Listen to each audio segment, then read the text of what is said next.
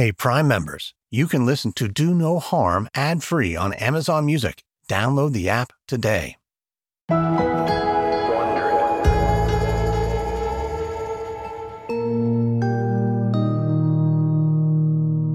Inside a windowless conference room at Texas Children's Hospital, Melissa Bright sat facing LeVar Jones. We went back and forth, and I think that they wanted to both hear the sides of story from Dylan and myself and ask varying questions. Melissa's husband, Dylan, was down the hall with another Child Protective Services investigator, answering questions about what happened a day earlier to their infant son, Mason. To make sure that we had the same story and similar answers, and how we described who Mason was as a child, how we described our marriage, how we described, each other as a mom or a dad. Melissa told LeVar the same story she told Dylan a day earlier. How she left Mason on a lawn chair and turned away for just a moment before hearing his scream. As she spoke, LeVar scribbled notes to be typed up later and added to the Bright's official case file. Worker spoke with Melissa Bright. She states that while changing Charlotte, she heard Mason screaming to the top of his lungs. She states that she would never do anything to harm her children. After an hour of questioning, LeVar told both Melissa and Dylan this was just the beginning of their investigation.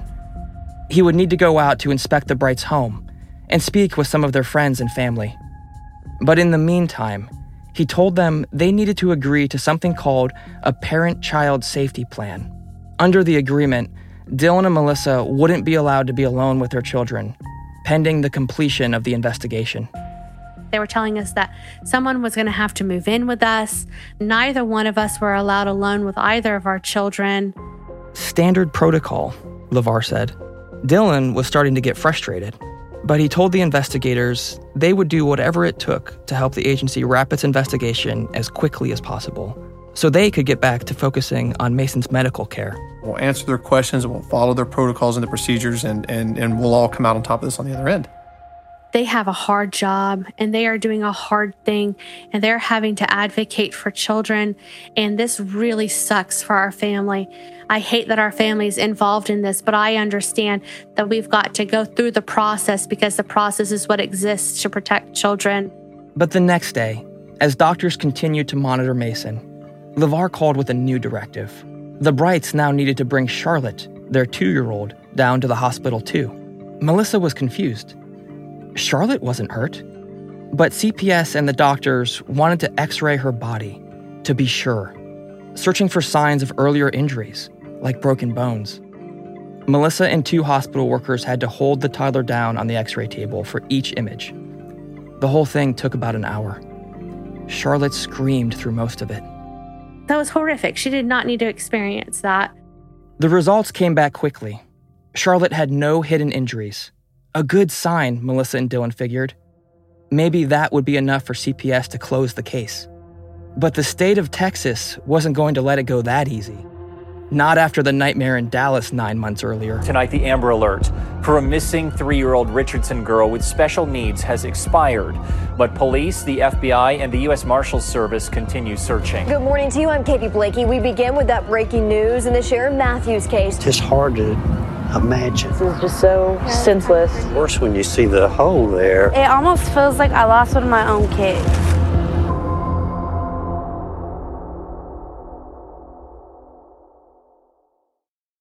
If I asked you how many subscriptions you have, would you be able to list all of them and how much you're paying? If you would have asked me this question before I started using Rocket Money, I would have said yes, but let me tell you, I would have been so wrong. I can't believe how many I had and all the money I was wasting. Rocket Money is a personal finance app that finds and cancels your unwanted subscriptions, monitors your spending, and helps lower your bills. Rocket Money has over 5 million users and has helped save its members an average of $720 a year with over 500 million in canceled subscriptions. Stop wasting money on things you don't use. Cancel your unwanted subscriptions by going to rocketmoney.com/Wondery. That's rocketmoney.com/Wondery. rocketmoney.com/Wondery. What would you do if something happened that changed your life forever? Something that called into question everything you've ever known. Wondery's This Is Actually Happening brings you extraordinary true stories of life-changing events told by the people who lived them. Stay tuned until the end of this episode to hear a preview of This Is Actually Happening. My two hands alone can't hold you back from harm. From NBC News and Wondery, I'm Mike Hixenbaugh, and this is Do No Harm.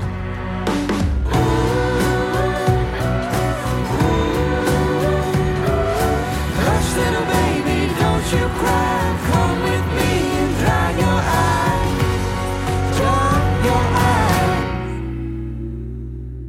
eyes. This is episode 2, Warning Signs. On her first day at Houston CPS offices, Rhonda Carson received a handbook with the agency's mission statement printed on the front: to support, enhance, and advocate for the safety and well-being of children. It sounded like a simple, straightforward goal. But as Rhonda soon discovered firsthand, the reality of working for CPS was often far more complicated. Not that Rhonda was too surprised. She knew a little something about CPS. I frequently tell people I went to work for CPS because CPS pissed me off. Back in 2011, Rhonda was working as a sheriff's deputy and living outside Houston with her husband. That's when she learned her brother had fathered a child, and that the baby had been taken by the state and placed in foster care. We did not know of her existence. We did not know she was born, or a relative of ours for that matter. Rhonda and her husband filed paperwork to adopt her, but for reasons that baffled her, CPS opposed them, instead pushing for the girl to be adopted out to non-relatives. The battle dragged on for years. One day after walking out of court, I looked at my mother and I said, I'm going to change my degree and I'm going to go back to school and get a social work degree to go to work for CPS.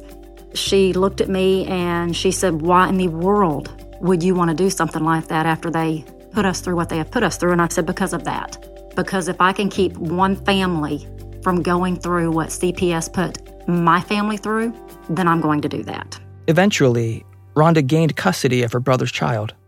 Then she made good on her promise. She left her job with the sheriff's office, went back to college, and after she'd earned her degree in social work, she applied for a job at CPS. A few weeks later, they called me and I was hired. And I was hired into investigations, which is what I wanted because that is my background, investigations. It was 2015. After a couple weeks of training, she was assigned an iPhone, a laptop computer, and was being dispatched across the sprawling Houston region, chasing down reports of suspected child abuse. Rhonda loved the work, the fast-paced investigations. When a call came in, it was her job to interview parents and other witnesses to determine whether a child was in serious danger. And it was her duty to check in on children throughout the course of the investigation, whether they were home with parents or with relatives or in foster care. It was fulfilling work, and it soon overwhelmed her. Oh, Lord. Sometimes the days would run together. They didn't stop. Typical day is you are out of your house by 8 o'clock, and from that point on, you are running. And you have to do all the steps to interview everyone involved in that case. It may mean going to the school to locate the child or children, to a hospital. You're making phone calls, you are interviewing people, and it may result in having to remove those children. And if you had to remove those children, you're stuck with those children until a placement comes through. They're at the office with you while you're doing paperwork. The clock is ticking down. It's getting to the wee hours of the evening and the night, and sometimes through the night. So on a day like that, you wouldn't even make it home to sleep. And then when you leave there, more cases are coming in, and you're back out on the road hitting it again. It's no wonder that under these conditions, nearly a quarter of the state's 6,400 CPS caseworkers leave the agency every year, a turnover rate that makes it difficult to retain experienced workers. Rhonda saw them come and go. There never seemed to be enough investigators to keep up with the constant stream of new cases. And when that happens, Rhonda said, that's when kids start to slip through the cracks. Kids like Sharon Matthews. Police have found the body of a small child near the home of missing Richardson girl Sharon Matthews. 3.5 hours north of Houston, a horror story was unfolding in October 2017. one that would ripple through the entire state. I will remember that case. Even though that was in Dallas, that made headlines all over. We were all talking about that case. Sharon Matthews, a 3-year-old girl with special needs, had been reported missing 2 weeks earlier by her adoptive father. By the time she was found in a drain pipe near her home, Sharon's body was too decomposed for a medical examiner to pinpoint a cause of death, more specific than homicidal violence. This morning, Wesley Matthews, Sharon's adoptive father, was transferred from Richardson here to the Dallas County Jail. He is charged with injury to a child, a first-degree felony. The details of the girl's death were horrific, but that wasn't all. I was embarrassed that I worked for an agency that allowed it to happen. Should have never came to that. Because it turned out that 6 months earlier, CPS had gotten a concerning report about Sharon from a child abuse pediatrician. One of those doctors trained to spot signs of abuse in children unable to speak for themselves. In Sharon's case, the child abuse pediatrician noticed she'd suffered unexplained fractures in her arms and legs, injuries that appeared to be consistent with abuse. CPS investigated, but the case was closed a few weeks later. Other doctors who'd cared for Sharon told CPS they didn't believe she was abused, and the agency decided to leave the girl with her parents. Now she was dead, and Rhonda was sickened. How did seeing the news of that case make you feel? Terrible for the family, for the child, because it shouldn't have happened. Terrible and ashamed that I worked for an agency that allowed it to happen. She wasn't the only one. 2 months after the girl's death, in December 2017, outraged Texas lawmakers laid into senior CPS officials at the state capitol in Austin. All right. Senate Finance Committee will come to order. Clerk, Hank Whitman, the top official in charge of CPS at the time, was called to testify. State senators wanted to know, why didn't his investigators listen to the child abuse pediatrician? Why didn't they protect Sharon? I read in the newspaper that a doctor saw this child, and the child clearly had injuries that CPS needed to look at. I'm not going to drill down. I'm just going to tell you that I don't want to read that happening again. I don't know what the procedure is. I don't know what hole needs to be plugged. But I never want to hear again that a doctor told CPS they needed to look into a child being hurt that wasn't followed up on and dealt with swiftly. Whitman, a former Texas Ranger, nodded in agreement. 100%. What have we done to fix this? They know now that if those circumstances arise again, they know what to do. After that, Rhonda said, the message from leadership could not have been more clear. What happened to Sharon Matthews could not happen again. A few months later, in early 2018, after more than 2 years at the agency, Rhonda was promoted to supervisor, a sort of middle management position at CPS, putting her in charge of a team of 7 investigators. The promotion came with a new office, conveniently located close to her home. The downside was the rest of Rhonda's team was based in another building 25 miles away. Typical CPS, Rhonda thought. A few weeks into the new job, Rhonda was chatting with another newly promoted supervisor, and the whole office fiasco came up. And Naisha had the same problem. In fact, the other supervisor, Naisha Edwards, had been assigned to the CPS building where Rhonda's team worked, while Rhonda had been assigned to the building where Naisha's team worked. So it was kind of comical. They laughed about it. And she and I got to talking one day, and we decided, this just doesn't make any sense. Why don't we get permission to swap offices? Of course, this being CPS, that was no easy matter. It took months to get the paperwork signed on that before we could officially switch offices. Months. It was so ridiculous. I'm like, it's an office. Really? During the transition, Rhonda got to know Naisha and was impressed. Naisha was very professional, and I thought she was very competent. She was always very professional every time I was engaged with her. And like I said, we have our share of supervisors that were anything but professional and competent. I never had any red flags with Naisha. But like all CPS supervisors, especially after the Sharon Matthews case, Rhonda said she and Naisha were both under intense pressure as they each settled into their new roles. There could be no more tragic and embarrassing headlines. The supervisors were so stressed out They were under so much stress. It's not something she and Nyesha ever discussed directly. And Nyesha did not respond to messages I left for her asking to discuss her work. But Rhonda says everyone in their position was feeling the pressure. The supervisors were the ones that were really under the pressure because they were getting it from the program directors. If something happened to a case, ultimately it's going to fall on that supervisor. They're going to be the ones that's going to bear the brunt of any disciplinary action. In practice, that meant taking it very seriously anytime a child abuse pediatrician filed a report warning of possible abuse, even when other doctors disagreed. Even sometimes when other evidence didn't point to abuse. At that point, it was a better be safe than sorry attitude. They're afraid that something bad is going to happen and then it's going to come back on them. And they will ultimately end up losing their job. So they go to the extreme. When they get a report back with the doctor's findings and it says that phrase, the injuries appear to be consistent with abuse or neglect, that's it. You're going to court. You're going to court. It's game over. They're going all out. 9 months after Sharon Matthews' death, on July 23, 2018, a member of the Texas Children's Child Abuse Team loaded a 7-page document into a fax machine. She scribbled, "To Nyesha Edwards, CPS," on the cover sheet. Then she punched in a number and hit send. After examining all of Mason's medical imaging and his test results, the team had reached their final conclusion. While the reported fall could account for one of the skull fractures, it does not explain the other fracture or the extent of Mason's intracranial bleeding.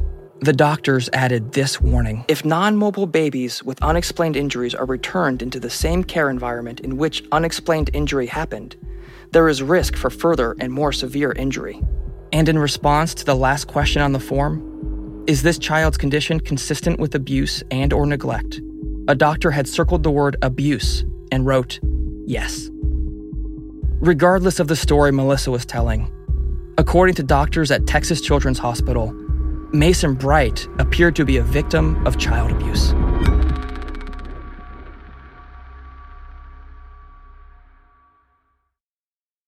If you struggle to get in shape and lose weight, I'm about to change your life. I'm Carl, the CEO of Body, and I don't like working out and eating healthy either. So here's how I get myself to do it.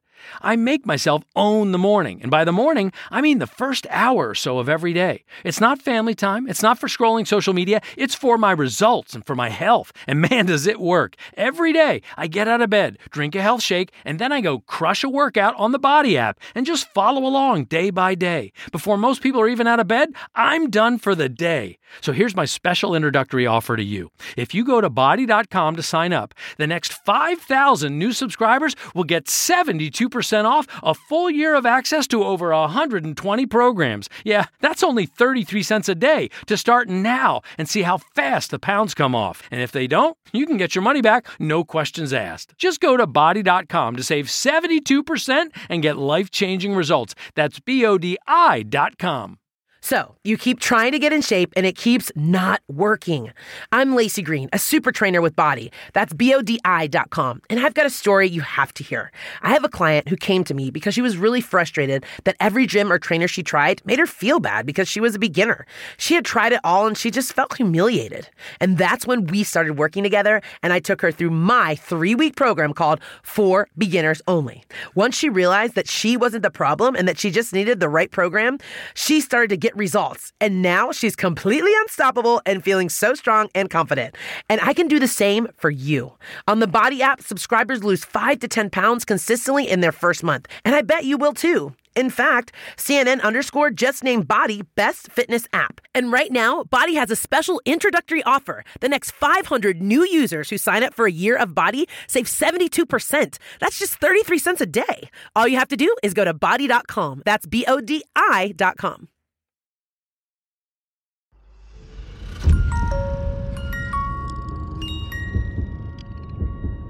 Within hours of that fax reaching CPS, Melissa's phone rang. It was Nyesha Edwards. She said that now, after receiving this physician's statement, they had to change the course of action. Melissa put Nyesha on speakerphone so Dylan could listen. She explained that the old plan to let the Brights keep their children at home during the CPS investigation would no longer suffice. Melissa couldn't believe what she was hearing. And essentially the safety plan shifted from somebody being able to be in the house with us and the kids being home to the kids having to leave the home and go elsewhere. Nyesha said Charlotte would need to immediately move out of their home and go stay with another family member while the agency continued its investigation. And as soon as Mason was discharged from the hospital, he would have to go there too, for his safety. Dylan was outraged. It was unbelievable to me at that point that it had even gotten that far. And that's when I started questioning, what type of investigating are you really doing? I just couldn't understand how this could be getting worse. What about Charlotte's x-rays? Dylan asked Nyesha. Why did she have to move out if she was fine? What about all the friends and family members who'd vouch for the Brights as good, caring parents? Like, are y'all taking any of that into account? And Nyesha's words were, well, we have the reports from the doctors. We have everything from the doctors that we need. After 2 weeks in the hospital, having undergone surgery to relieve the excess fluid that had been building up in his head, Mason was finally ready to be discharged. But now he wasn't going home. Instead, the new CPS agreement required Dylan and Melissa to take him to his grandmother's house in Baytown, more than an hour away from their home north of Houston. Mason's sister, Charlotte, was already there. It was technically a voluntary agreement, just a temporary measure to ensure the children's safety until the CPS investigation was over. Oh, that first week back was just complete chaos. Under the safety plan, Melissa and Dylan could spend as much time as they wanted with their kids during the day, but not at their own home, and only if Dylan's mom was there too. And they were not allowed to be around their children at all after bedtime. But it was just really hard, and it was really hard on the kids, especially for Mason. He had been in the hospital for so long that he had gotten off of his routine, and he wasn't used to sleeping through the night. To avoid a 2-hour daily round trip to see her kids, Melissa, who hadn't gone home once during Mason's 2-week hospital stay, made arrangements to stay on someone's guest bed near her in-laws' home. That way, Melissa could nurse Mason in the evening, then rush back to her mother-in-law's house first thing to feed him again in the morning. I essentially went over there and I closed the lights and I went to sleep. And I kept my phone right beside me just in case I needed, to answer any phone calls. Or my mother-in-law called at any point in time. My alarm was set for 5:45, so that way I could be up, make the bed, and drive back over there by 6 o'clock when I was allowed in the house. And it was just complete overwhelm and complete rundown, and every day was about survival. After 2 weeks off, Dylan needed to get back to work. With the kids at his mom's house, and Melissa away too, he was left alone in his home. He passed the time obsessively cleaning and re-cleaning the children's rooms. Oh man, that was awful for me. No wife, no kids. It was deathly silent, and get my updates during the day with phone calls and FaceTime. And that was all of a sudden, that was now my life. As the days turned to weeks, it became more than just an inconvenience. When Mason left the hospital, there were strict instructions from doctors to keep him upright and calm at night, because crying could cause fluid to build up in his head, or cause his surgical wounds to tear open. But each night, Mason couldn't have the one thing that calmed him down: his mother. I wanted to be close when my son called for me or Charlotte cried for mommy in the other room. I wanted that, but even beyond it being about myself, they needed to know that mommy was there when they cried out, especially Mason. And I couldn't be, and it was devastating. In what world is that the best choice for my infant son? But all that we were ever told, from CPS is that their biggest concern is the safety and well-being of the child during this time, and the safety, and when we have to make sure that he's safe and that he's protected during this time. And it's like, all of the doctors said that we needed to focus on his recovery. How was this possibly help my son? And at Mason's next checkup, his neurosurgeon confirmed their worst fears. Fluid was starting to build up in his head again. If his condition continued to worsen, if they couldn't find a way to keep him from screaming all night, Mason might need another, more invasive surgery. It would mean implanting a shunt to drain the fluid from his head, a more permanent solution. Dylan and Melissa had had enough. The arrangement with CPS was intended to protect their children, but in Mason's case, it was doing the opposite. Honestly, you get fueled with so much rage because you just want them to understand. You just want them to hear you, to listen to you, to see, and they refuse to. But the person it affects the most is the one person they claim to be advocating for, and it's just so infuriating.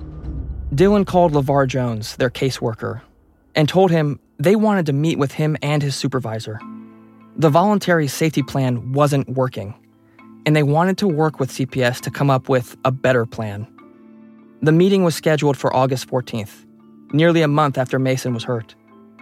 Dylan spent days preparing, compiling his son's medical records, and online journal articles that seemed to cast doubt on the child abuse pediatrician's conclusion. I wasn't going to rely on them to do an investigation. We were going to do everything we possibly could ourselves and then hand all of that over to CPS. The Brights believed if CPS just had all the facts laid out in front of them, surely the agency would reverse course and let their children come home. But once they were finally face-to-face for the first time with Naisha, the CPS supervisor in charge of their case, things did not go the way they'd hoped. Mom, baby, dad, one house. That's not an option. Right at this point. Regardless of going home. Okay, going home with the safety mom.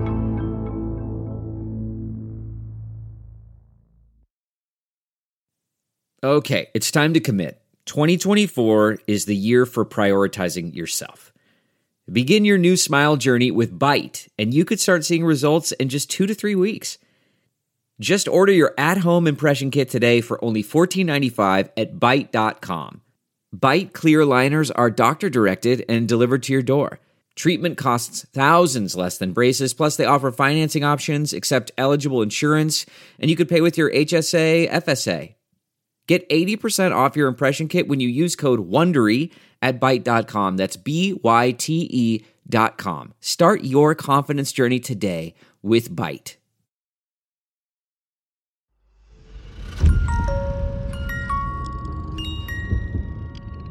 The big meeting between CPS and the Brights was held at the home of Dolores and Bobby Jester, Dylan's aunt and uncle. Dolores brewed coffee and got the house tidied up. You know, I was having people in my house. I'm a Southern woman, and so I tried to have it be hospitable. And so I had like some little breakfast snacks there, and I had water and things like that. The Brights' goal was simple: convince the investigators that they hadn't abused Mason, that they were gentle, loving parents, so that Charlotte and Mason could come home. Everyone arrived promptly that Tuesday morning and gathered around the Jester's kitchen table. Dylan's mother, Missy, who had been caring for the children in Baytown, was also there, along with a meeting facilitator hired by the state to take notes and keep things on track. Things began friendly enough. You can come on in. This is Uncle Bobby. I'm moving faster than last week. All right. Well, hey, you're doing pretty good. A friend had recommended they keep a record of every interaction with CPS, so Dylan switched on a recorder. All right. What is this here? What is It's a diffuser. It has essential oils and it has Christmas spirit and orange. Charlotte and Mason played on the floor, a few feet from the table. The last time they met with LeVar, he mentioned he had a master's in theology. And when he wasn't working for CPS, he helped run a funeral business, ministering to people during the hardest moments of their lives.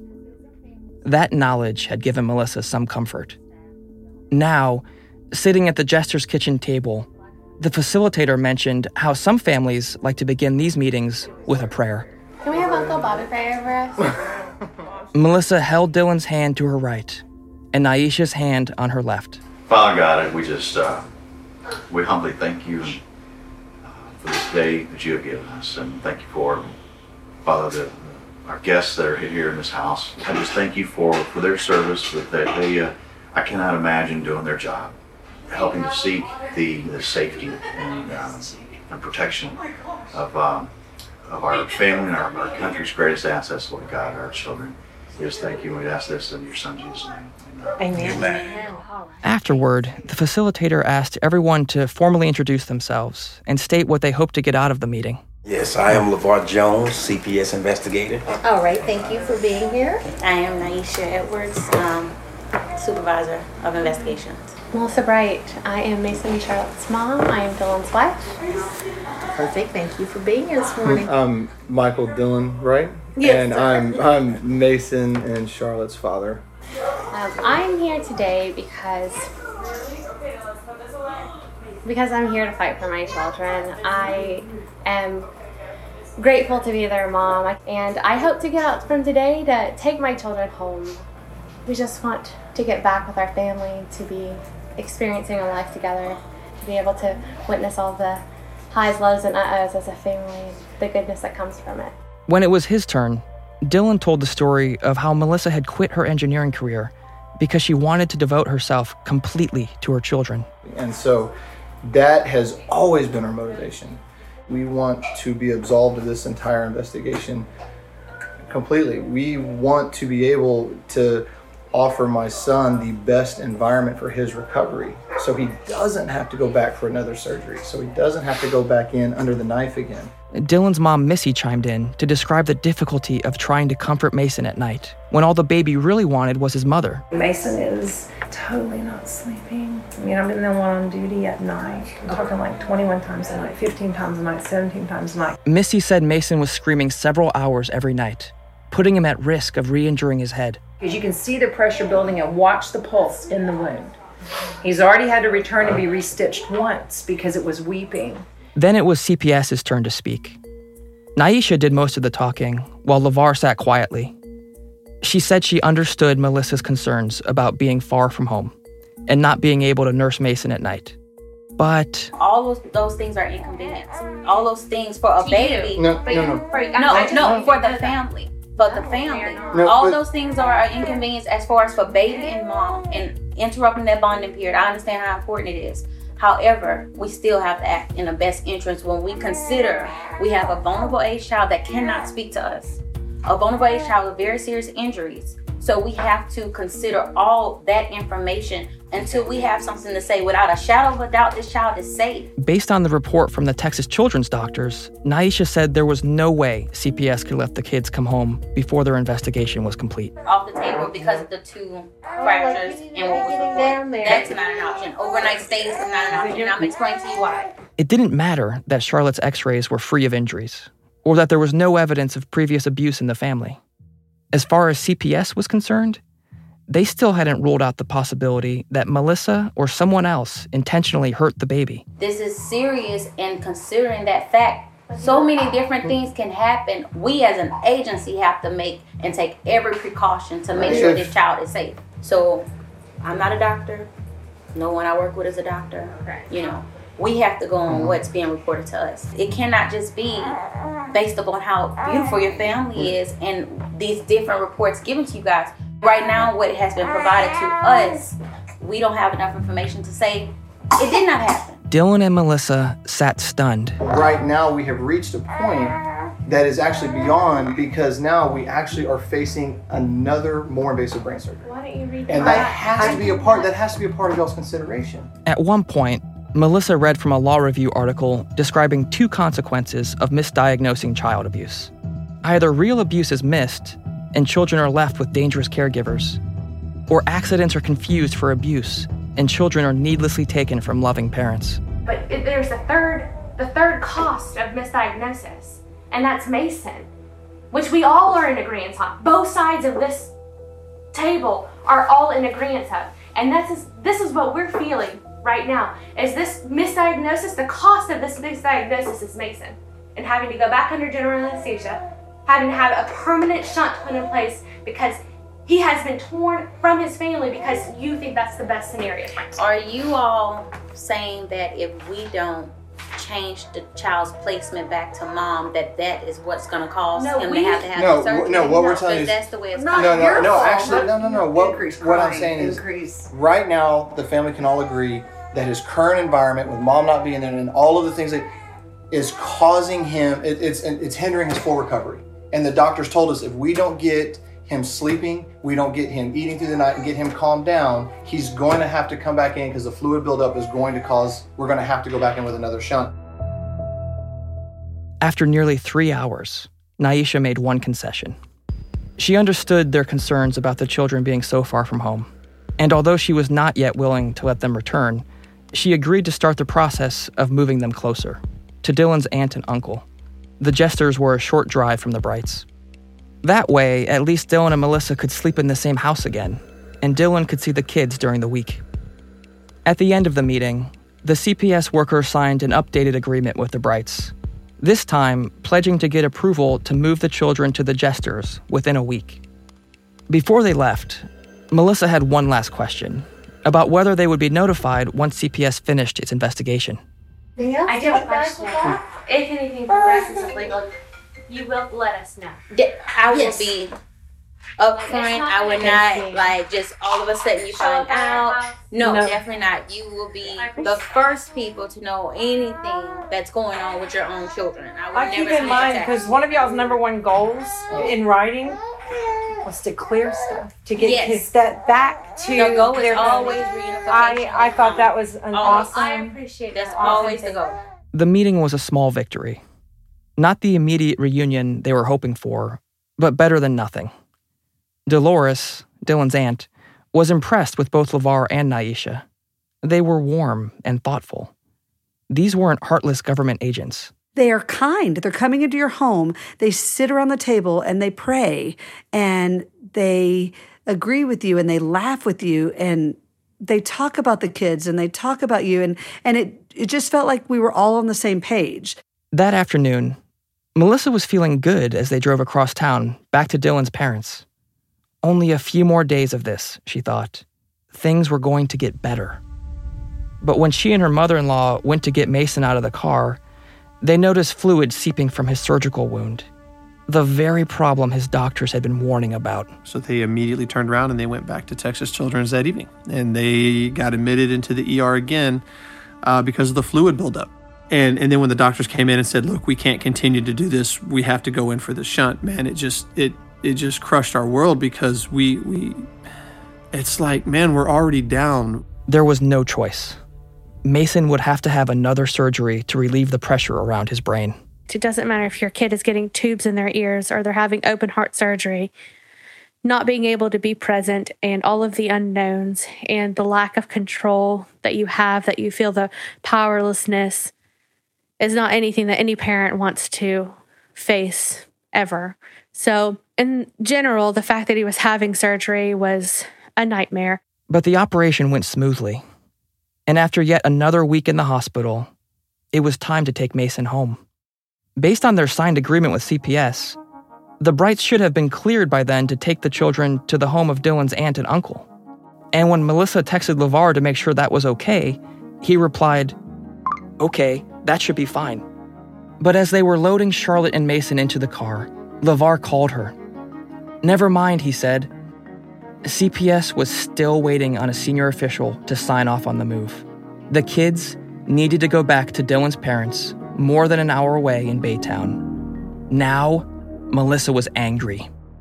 And I asked him, several times on the phone, well, like, LeVar, we've already packed the kids' stuff in. I was like, I don't have any clothes in Baytown. I don't have anything. Mason is here. We had to discharge him in one of Charlotte's little dresses because I didn't have a single article of clothing for him because, we came straight to the hospital the last time. So because of one signature, a single person signature that we had been waiting on for 2 weeks, they had to turn around, everything loaded up in a truck, and drive all the way back out to Baytown. Melissa told LeVar she was outraged, but they would comply. I said, we're doing this simply because you don't have a signature, but we're going to continue to comply with this plan, this voluntary plan, despite it being the worst decision for everybody today. And for the next 3 days, Melissa stayed in Baytown and waited at a time when her son was supposed to be recovering from surgery. Each day, they called LeVar to ask if the move had been approved, and each day, he said no. Finally, I'd had enough. So I called Melissa and I said, nope, it doesn't matter. We're not going to voluntarily comply anymore. They're not going to get this signature. They're dragging their feet. I'm not going to allow us to comply with their investigation at the expense of my son's recovery anymore. We can't just live out of a half-packed truck. That's no way for a child to recover from a major surgery. If CPS is truly not going to pay attention to what my son has just gone through and continue to make the same decisions, or in this case, not making a decision, was making a decision, that I would make it for them. And so I no longer cared about voluntarily complying with CPS at that point. And so Dylan called LeVar and essentially said, we're not going to voluntarily comply with this voluntary plan because it does not put Mason first. I said that you obviously are not listening to what we're telling you. You're not listening to what the doctors are telling us. My son is coming home. Pretty much said it just like that. And LeVar said, okay. And we went home. When Melissa pulled up to the house an hour later with the kids in the back seat, Dylan went outside to meet them in the driveway.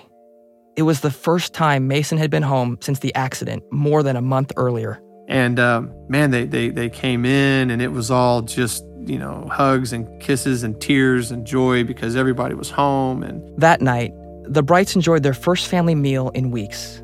They sat together in the living room and watched an episode of Paw Patrol. They tucked their kids into their own beds. And for the next 3 weeks, they heard nothing from LeVar Jones or Nyesha Edwards. Dylan got back to work. Melissa enrolled the kids in a preschool program at church. Life seemed almost normal again. They thought CPS must have moved on too. Then, out of the blue in mid-September, Melissa got a text message. It was from LeVar. Good morning. How is Mason?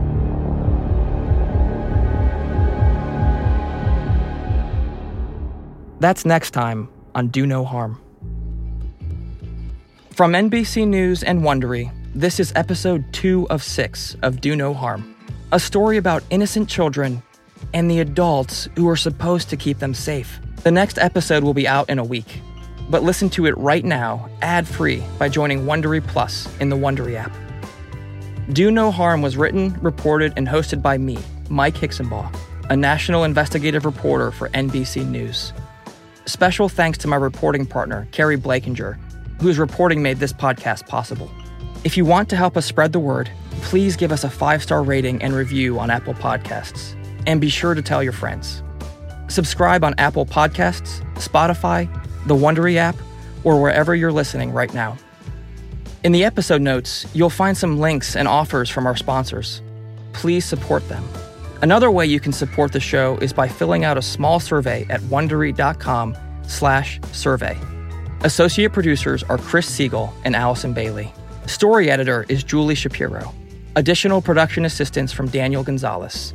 Music supervisor, Scott Velazquez. Managing producer, Lata Pandya.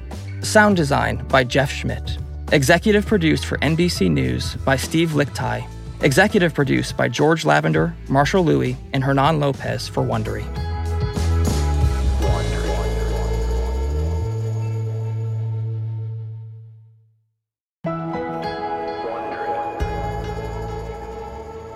He pulled the trigger twice, believing this gun to be loaded, point-blank range at my chest.